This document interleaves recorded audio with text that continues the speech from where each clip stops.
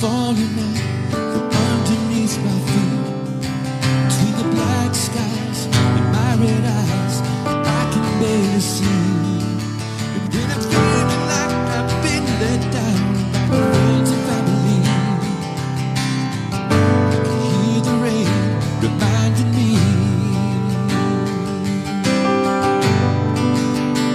In the eye of the storm, you remain in control. In the middle of the war, you guard my soul. You alone are the anchor when my sails are torn. Your love surrounds me in the eye of the storm. When my hopes and dreams are far from me, running out of faith, see the future I picture slowly fade away. When the tears and rain and heartache are pouring down my face, find my peace in Jesus' name. In the eye of the storm, you remain in control. In the middle of the war, you guard my soul. You alone are the anchor when the sails are torn. Your love surrounds me in the eye of the storm.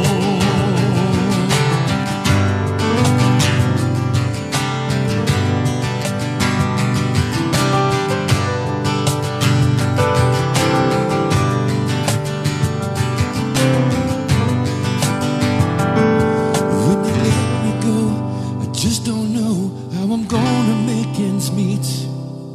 I did my best, now I'm scared to death. I might lose everything. And when the sickness takes my child away, there's nothing I can do.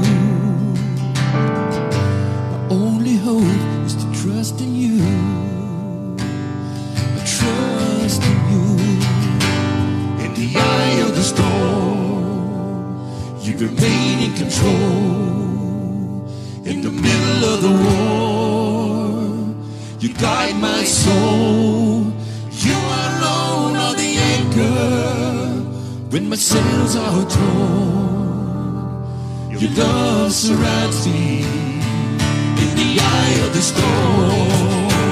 You remain in control. In the middle of the war, you guard my soul. You alone are the anchor when my sails are torn. Your love surrounds me in the eye of the storm.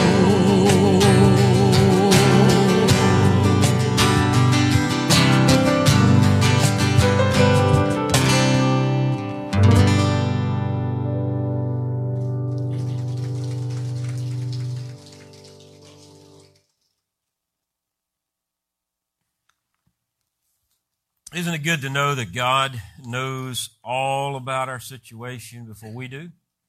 And that He precedes us in any battle, trial, tribulation, difficulty, even death. And that God understands what we call storms are just blinks in His perspective, maybe just a little cough that He can handle. And many times the storm seems to overwhelm us, but as Jeff said, God's got it. And so today I want to bring you a message entitled The 50-20 Perspective and Success. Last week I brought a message to you with a little bit of background about one of my favorite characters of the Old Testament, in that of Joseph. Joseph handed a raw deal, turned out to be sweet. And he knew that God was the lemonade maker of his life, and what looked like lemons, God made something very sweet out of his life. And in Genesis chapter 50, verse 20, it's one verse. You planned evil against me. God planned it for good, to bring about the present result, the survival of many people. Isn't that a beautiful verse? At the conclusion of Joseph's life.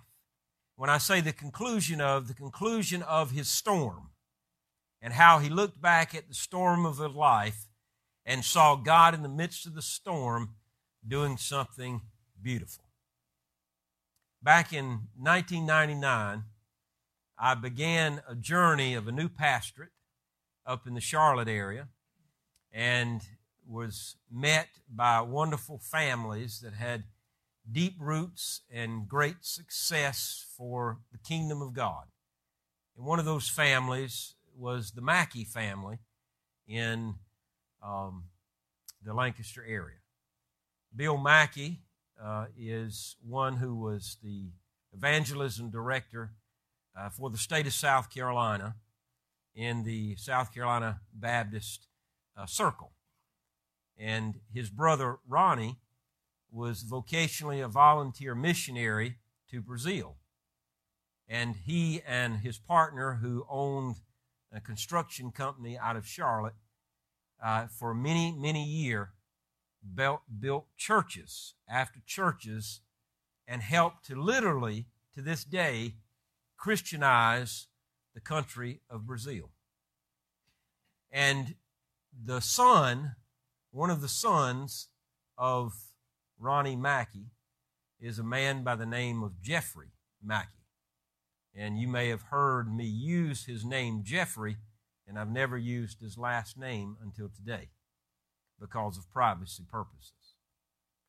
I, as a pastor, was granted permission because of my position to be a part of his life. Jeffrey was strung out on drugs, caught up in himself, and wrecked his life, wrecked his marriage, wrecked his jobs, wrecked his church relationship. Anything you can imagine was a wreck. And Jeffrey and I connected. And as I looked at him from the day I met him, I said, Jeffrey, I'm not here to judge you. I'm here to help you. And here's my number, and 24/7 you can call me any part that you need help. Jeffrey took me up on it, and it seemed like he always called me somewhere between the hours of 1 and 5 a.m. And so there was many a time I went out in the night to find Jeffrey, along with his dad. And we prayed together. We held hands together. I never sugarcoated anything I ever said to him. But one of the things that we agreed on, if he could eat dirt long enough, he will eventually get tired of the dirt and want to rise up and be a better person. 3 years ago, his stepmother died of a massive heart attack about 3.5 years ago. That would begin the journey that would change his life for the better. And Jeffrey called me in the middle of the night this week and found me on Facebook through weddings and was able to hit the call button and found me. And the moment I heard his voice, I knew it was Jeffrey. I always wondered what happened to Jeffrey, because when I left him, he was still crawling on the belly of the ground, eating and drinking the dirt. And he rose up, active in a church, gave his life back to God, active in a church, has remarried, has another child, has a wonderful job, and works through the Charleston and Myrtle Beach area now. And hopefully, near future, I will introduce him personally to you. And I stood with Jeffrey, even if it would cost me my job as a pastor. I stood with him and said, I'm your friend. I believe in you, and I believe, more importantly, God is going to do something great with your life. And he has. And getting that call was one of the crowns and joys this week of my life. And Jeffrey and I, as we talked, and I talked to his father yesterday, and cried together over what God can do. And Jeffrey is a different person because he says, God, I'm tired of living my life for myself, and I need you in control of my life. And Jeffrey's listening probably today, because I told him I would be mentioning him in the service. And if he is, I'm overjoyed and proud of Jeffrey to this day now, more so than I ever have been, for what God is doing in his life. Others in that church are probably listening as well. We welcome you as you tune in today, and we thank you. And we rejoice with you in the Lancaster area over what God is doing. But it's the 50-20 perspective. You got to take a perspective in life that says, you know, what looks like evil, God can do something and bring about good. It means that God sees the whole big picture of things.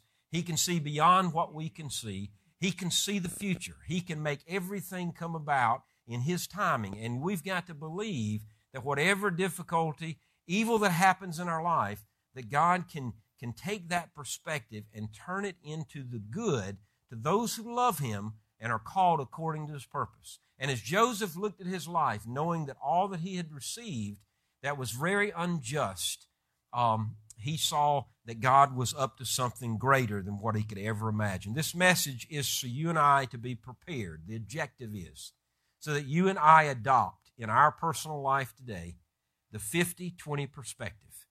To realize, as Dr. David Seaman, the outstanding Methodist pastor and writer, said one day, he said, all of us need a 50-20 perspective on life, based on Genesis chapter 50, verse 20. And this is the statement. You're going to see this statement stay up on the screen for a little while, and it's this. We cannot control what happens to us, but we can control how we respond to what happens to us. You cannot control what happens to us, but you can control how you respond to what happens to you.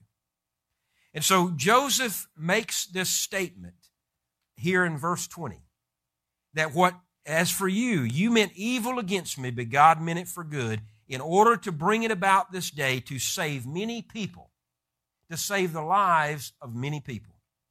Think about the life of this one man for just a moment.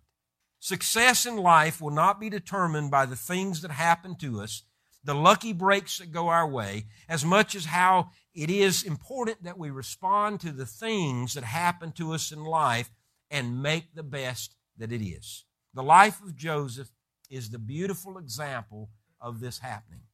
Joseph began life in a very dysfunctional family. Dysfunctional is a word that we've come up with to try to describe a generation or a phenomenon of the present day families. And in all sense of the term, we all come from some dysfunctionality in our life. And yet whether we have contributed to that dysfunction or whether we have been the victim of, it doesn't change the fact that we all understand dysfunctionality. And so here we see in this particular family, Jacob. Jacob is the father of Joseph. Was less than an ideal father, mind you. He had made mistakes. He married more than one wife. These wives had handmaidens who also functioned as surrogate wives. And yet when Joseph was born into the family, there had already been 10 sons born to Jacob from the collection of his wives. And yet his mother, Joseph's mother, was the favorite wife of Jacob. And as a result, since his son of this father's favorite wife, as he was born later in Jacob's life, it was soon to be obvious that the father had a favorite, and his name was Joseph. One sign that he was his father's favorite was the beautiful long-sleeve coat of many colors that his father provided for him that caused him to stand out amongst his siblings. This coat distinguished him from his other brothers, indicating special privileges have been granted to Joseph and not the other 10. Now this is dysfunction, isn't it? He kept his father informed. This is what Joseph did, is he would go back to Dad and he would always tell Dad of all the indiscretions that his other brothers did. He was a tattleteller. Just to get a little pat on the back, to stay in grace and good favor with Daddy. He shared with his brothers and his father what had perceived to be a vision from God that God had given him would ultimately have authority over the whole family. And that just blew their circuit. Now, not only is Joseph the father's favorite, now apparently to the brothers, Joseph is God's favorite that can predict that the authority of God is going to land over all this family. How prophetic that would become. This gave birth in the heart of the brothers deep animosity. And this obviously began their dysfunctional family and began hatred. All of us understand relationships. We've had some great ones, and we've had some not so great ones. We all understand it. That doesn't mean you're less of a person or a worse person or a good person. That's just a fact. Those are the things that have happened to us. Now, if we go back and define those relationships, regardless of how good they were and how bad they turned, how did you respond to that relationship of badness? You couldn't change that it happened, but you could change how you respond. Now, some of us will say, I think I did well. I think it could have helped someone else if they hear my story. And there are some of us in this room would say, I don't want anybody to know, and I hope no one ever finds out. We've all been there. I, too, am there. Many people use their families as an excuse for devout behavior or defiant behavior when failures exist or successes happen. When questioned about their lives, they're quick to point out the disadvantage they had in their family. Oh, if you just only knew a little bit about my background, you would understand why I did this. However, it's well to remember that from the 50-20 perspective, it is not your family that determines whether or not you will be successful, but how you respond to the family that gives you life. Jeffrey Mackey's two major problems. Jeffrey, I really hope you're listening. Two major problems that he had in his life is that he resented his stepmom and he kind of resented his dad because his dad was such a great man, his uncle was such a great man, Jeffrey never could live up to that greatness. And therefore, that success in life for him was basically all defined by his family. And it wasn't until Jeffrey said, I am Jeffrey Mackey. I am not my father. I'm not my uncle. I'm not anybody else. I am who I am. And I'm going to be Jeffrey from this day forward. That's when he made a difference.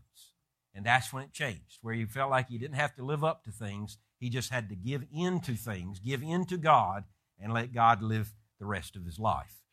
The brothers of Joseph plotted, and yet it expressed their animosity toward him by putting him in a position to sell him into slavery instead of kill him and to sell him to the Midianites who was passing by. This betrayal on the part of the brothers sent him away from the home as a young man, disconnected him from his father, the favorite of all, to disconnect him from that relationship, and now he became a slave in a foreign land. Aha, we got you. And so now the brothers kind of go back to Jacob, create a fake death with some blood and say, I'm sorry, he's dead. He's gone. The father grieves, and yet life moves on eventually for the family, or at least they think. And so Joseph demonstrates an ability to survive in the midst of this that began that journey, and all along he had to have had, and we know he had, this 50-20 perspective that what you meant for evil, God meant for good, and he did it so for the survival of many people, not just my life. So when he arrived in Egypt, he ended up working for the home of an influential Egyptian by the name of Potiphar. And yet he took advantage of the opportunity and faithfully fulfilled the responsibilities as a slave and to be example as a slave in that foreign land. And over a period of time, this resulted in him being promoted to trusted manager of the household of Potiphar. But this did not protect him from disappointments. Now, as he's in the household of Potiphar, therefore he has to have conversation and relationship with other people in the family, and one of them was the wife of Potiphar.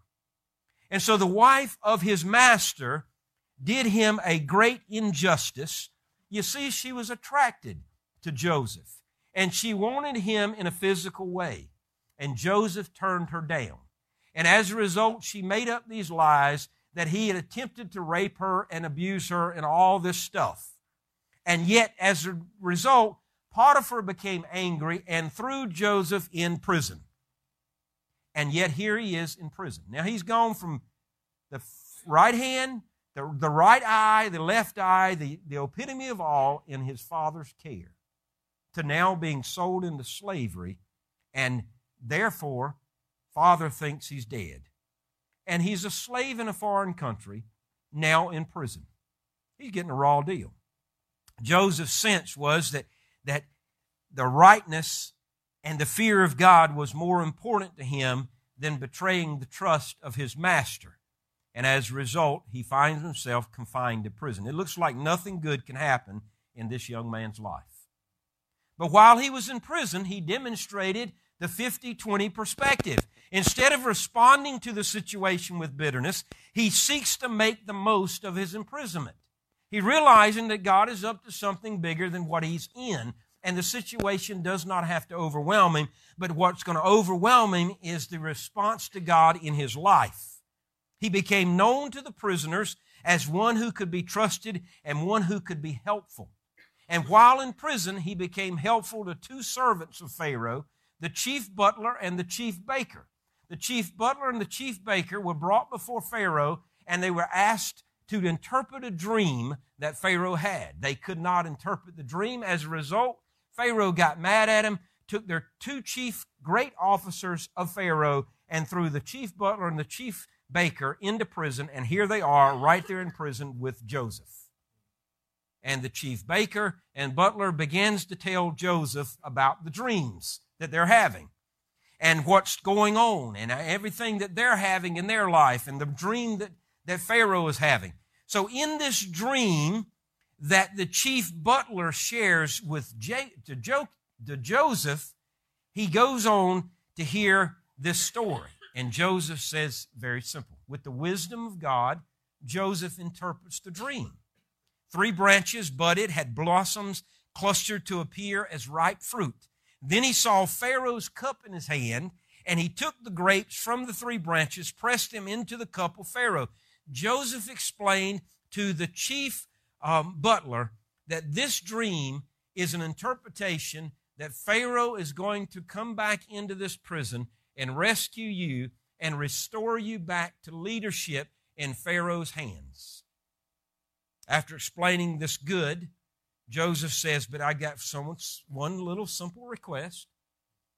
When this happens, not if, when this comes about, remember me. I'm ready to get out of this place. Remember me. Okay, will do, Joseph. Thank you. Sure enough, the butler gets back in position. But guess what happens? He forgets, or it's the chief baker, I'm sorry. He forgets about Joseph. And so the bad news is that the chief butler is rescued. The chief baker is now up against a challenge. So here they are. Joseph and the chief baker, and he thinks, I got a dream too, Joseph. And he gives him a dream, and then Joseph says to the interpretation of the dream, he says, I got bad news. In 3 days, you're going to die. You're going to be executed by Pharaoh. And he was. So can you imagine? Here was Joseph going down, down, down, and down. At some point, you got to get behind Joseph and say, Joseph, you know what? Just curse God and die. Sounds familiar, doesn't it? Book of Job. In fact, Joseph, why don't you just start taking matters in your hands? And if you do get out of prison, we'll help you riot it. And we'll help you fight for your life. You need to get even. You need to take vengeance in your hand, because if you don't, nobody else is going to do it for you. And if you're successful and kill one person because of that vengeance, you will be vindicated. It's kind of how we want to be. Get the heroism out of Joseph and say, you've been given raw onions. Now you have no way to bake them and cook them. You're just going to have to eat them as they're raw and cry through it. Or Joseph's idea, now just give me a little bit of heat, a little bit of oil. I can cook those onions and they'll be smooth when they go down. Well, after waiting in prison for an extended period of time, here is the final moment that Joseph's at. And so here in this second dream, Joseph is able to interpret the dream that is now a dream that has been presented to him from this particular baker about Pharaoh's dream. I'd love to have Kim sing a song. He could sing this song. We talked this week. It's a dream about the fatted cows. It's a dream about the fat cows feeding in a meadow and 7 other cows that come up out of the river, and they appear to be almost starved to death. These starved cows eat up the 7 healthy fat cows. And the second dream is where the 7 heads of grain on one stalk of wheat, and the heads that were plump and good, and then when appeared, the 7 scrawny heads are there, and the 7 heads eat up the full grains of good wheat. None of Pharaoh's magicians and none of Pharaoh's wise men could explain this dream, and this was it. The butler couldn't do it. He was fearful of his prison again after being restored, and he says, hey, I remember one man who can interpret this dream. And he goes and gets Joseph and presents him to Pharaoh. And he says, Pharaoh, this dream basically means this. There are going to be 7 good years of harvest, followed by 7 severe famine years to follow. Pharaoh's so impressed by Joseph, he says, okay, I believe you. And the wisdom of your God has granted this to you. That's the way Pharaoh looks at it, his God, not Pharaoh's. And if this is so, then I need someone to oversee this project of 7 great years of storage of grain so that we can make it through the 7 famine years that follow. And he puts Joseph in charge.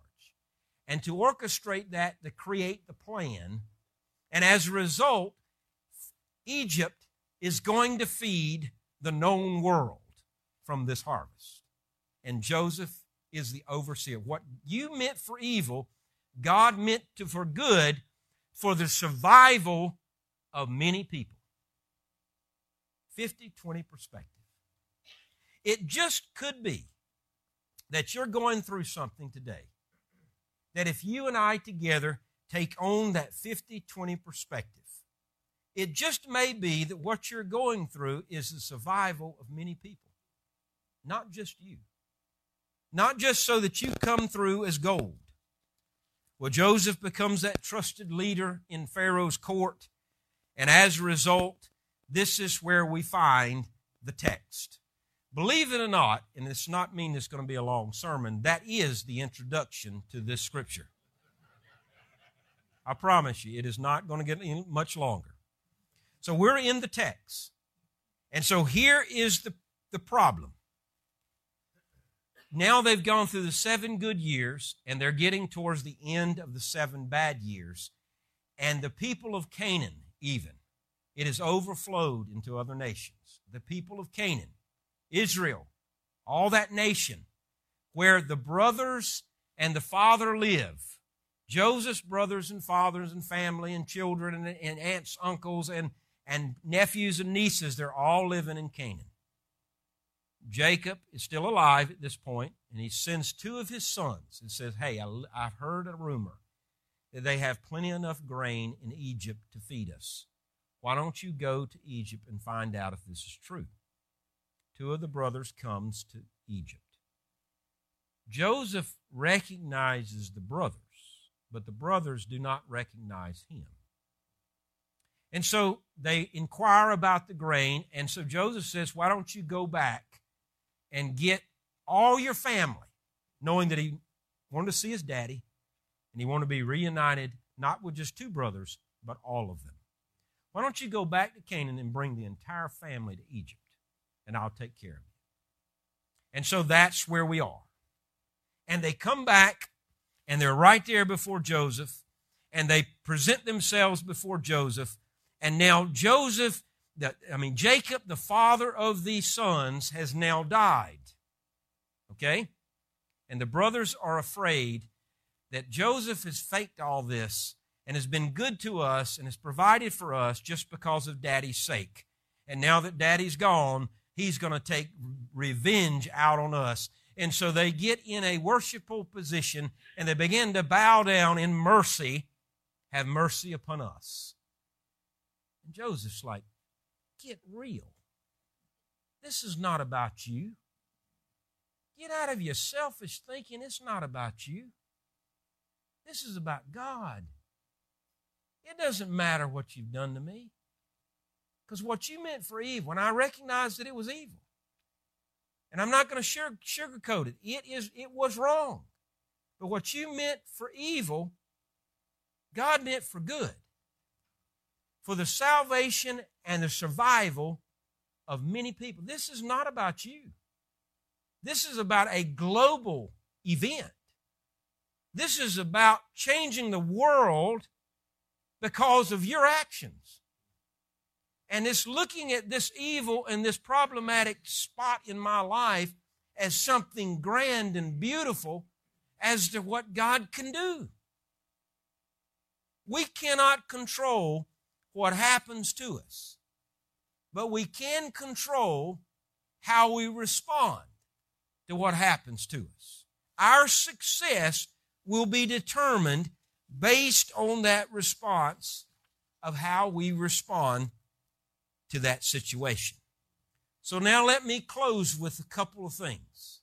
Four simple, now I want to say five, it might turn out to be five, but 4 simple lessons that we can learn from this 50-20 perspective. Number 1 is this, lessons of 50-20 perspective. What others meant for evil, God meant for good. It will save us from bitterness. You will not find Joseph being bitter. Even though we may be championing behind him and cheerleading behind him, come on, Joseph, at least exert a little authority. If you don't kill him, at least injure him. But Joseph is not bitter. And so this 50-20 perspective, looking at the fact that God has a bigger plan than beyond us, it can save us in the midst of that terribleness. It can save us from bitterness. I have been there. I have walked in those shoes. You have been there. You have walked in those shoes. You understand, do I choose to be bitter and take it out on others, or do I remain quiet and let them eat crow? And so you just remain quiet and you refuse to battle in their mess and to become bitter. Bitterness is a poison to the human spirit. There will be enough bad things that happen in life that bitterness will be a possibility for all of us. The only thing that I can do that saves us from that bitterness is the choice that you and I make to see life from God's perspective. Your confidence in God, my confidence in God, will keep us from becoming bitter toward the people that have done us wrong. You can know with assurance that God will work through whatever happens in your life for good if you continue to love Him and continue in that pattern of that purpose that He has called you unto. You can be bitter over what you perceive to be failures of your parents, what one of your siblings has done to you, what an employer has done to you, the betrayal of a friend, or 1,000 different things. Bitterness will keep you from the success of life defined in joy. And Joseph refused bitterness. He chose the 50-20 perspective that kept him sane. Number 2 is that if you choose that 50-20 perspective, another simple lesson is that it keeps us from making mistakes. Now, the mistake would have been, bring all the family here, and I'm going to exert my authority, and I'm going to show you in a sense that I'm basically acting as your God today, and I'm going to pronounce judgment on your life, and I'm going to take care of the situation, and you're going to die, and I'm going to live, and I'm going to laugh as it happens. That would be a bad mistake. That's what, in a sense, the common world would want Joseph to do. Stand up for yourself. You have the right. Do what you have to do. But he did not make that mistake. You see, many go through life explaining their failures. The failures that someone else did to them. Their parents, their employer, their friend, their mate. Someone else did this. And therefore, this is why I am who I am today. They allow the injustice or the wrong to become the focus of their lives, and they miss out on what God's best is for their life. The 50-20 perspective allowed Joseph to use the things that were meant to be stumbling stones to become stepping stones to greatness. And it was out of what he was meant to be evil and wrong. It was out of that everything became in focus and gave him opportunity after opportunity to be an example in his situation and to represent the God of this world in every situation. It was a matter of facing life from the 50-20 perspective. Number 3 is that perspective also keeps us or fills our heart with expectancy. Expectancy. You know, when a husband and a wife find out that they are going to be with child, at first it's a little fearful, and then you begin to wonder, okay, what's going to happen? You know, after you get over that first initialness, and you begin to realize, okay, we're growing a baby here. We're bringing a baby into the world, another person, a little person is going to come into this world, and we have opportunity to shape and form that person in good or bad, in relationship to God or not. And it's our responsibility as parents to raise that child and give every opportunity for that child to know the admonitions of the Lord and to grow them up right. And then when they get to their point of life and the cycle's over and they're doing the same, you look back and you smile with joy. Okay, I've done what I've called to do. I've raised a child for a better generation, to be a better generation of people in this world. It becomes a life of expectancy in that. You see, when we take on a 50-20 perspective, it's like this. God, I know I've gone through prison. I know I've gone through accusations. I know I've been accused of this. I know I've been handed raw lemons. Been handed lemons. I've been handed raw onions. I have been handed everything wrong in my life. But God, I've got a perspective, and I'm excited that you've got to be up to something grand here, because this is very overwhelming for me. I believe in you, and I know that you understand my life. You see it from afar. You see it up close. You know everything about me, everything that's within me and around me. You know everything about me. Search me and try me and know my thoughts and see if there any wicked way in me. And I know you've done that. And so, God, you can see this perspective. And so I'm trusting and I'm expecting that if this is overwhelming for me, it's going to be something grand for you. And I'm expecting that grandness. Who would have thought that Joseph, scratching and clawing, trying to get out of the muddy pit, dirt underneath his fingernails, up on his face, tasting the dust of that clay in his mouth, trying to yell for someone to get him out of this pit that the brothers put him in. Who would have thought that in that midst of that situation, that here he stood, that if Pharaoh died, he would become the Pharaoh of Egypt. He would be the man in charge. Who would have thought he would be where he was that day?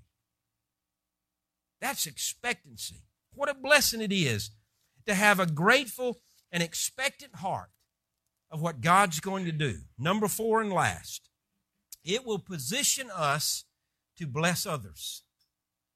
it continued to put Joseph in every situation to bless someone else. This is the story of Joseph. Wherever he found himself, he was a blessing. He was a blessing in the house of Potiphar as a slave.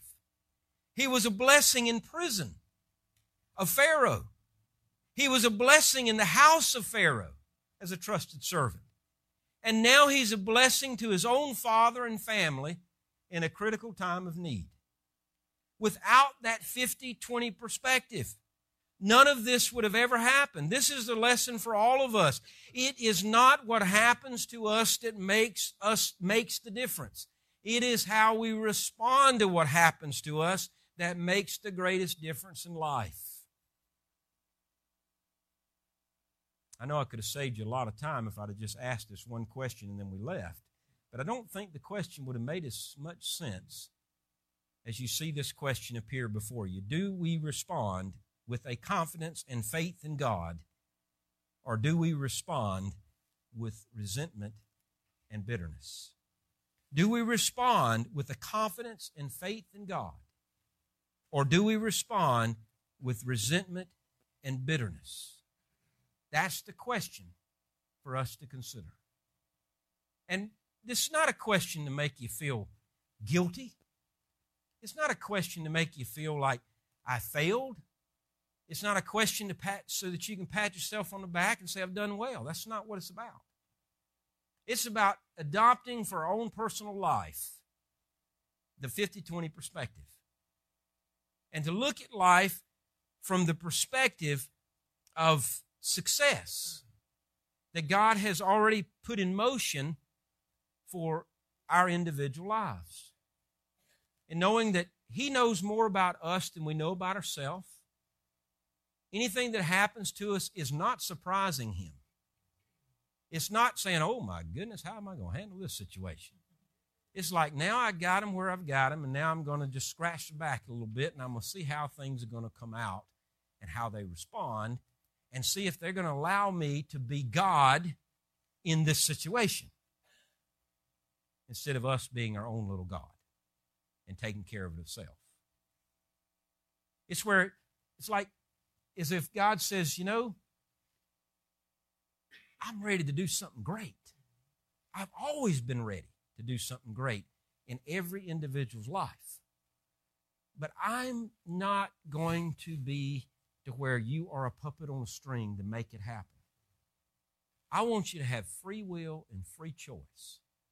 Because when you choose me, God, choose me in this situation, I'm going to blow your circuit beyond amazement. And if you allow me to do it, I'll do it. And so when we say, yes, God, yes, like a Jeffrey Mackey who finally says, yes, God, I'm tired of eating dirt, and I'm ready to rise up above this situation and be a different person, to be the person you've created me to be. And when we're ready to do that, God says, finally, you got it. It's taken you 20 years, but you got it. And now that you got it, get out of the way and watch what I do. It's going to be amazing. So, will you respond to God working in your life? Give up the negative, give up the control of that negative, and watch for the big picture of what God's going to do. When I walked away from the church over 10 years ago, I had no idea I'd be where I am today. I felt devastated. I felt embarrassed. I felt even a great failure. But I can say today that I am a better person today than I ever was when I was making a 6-digit salary and had everything plated for me in life. I'd rather scratch and claw and get dirty, shoulder to shoulder, than to be above anybody else.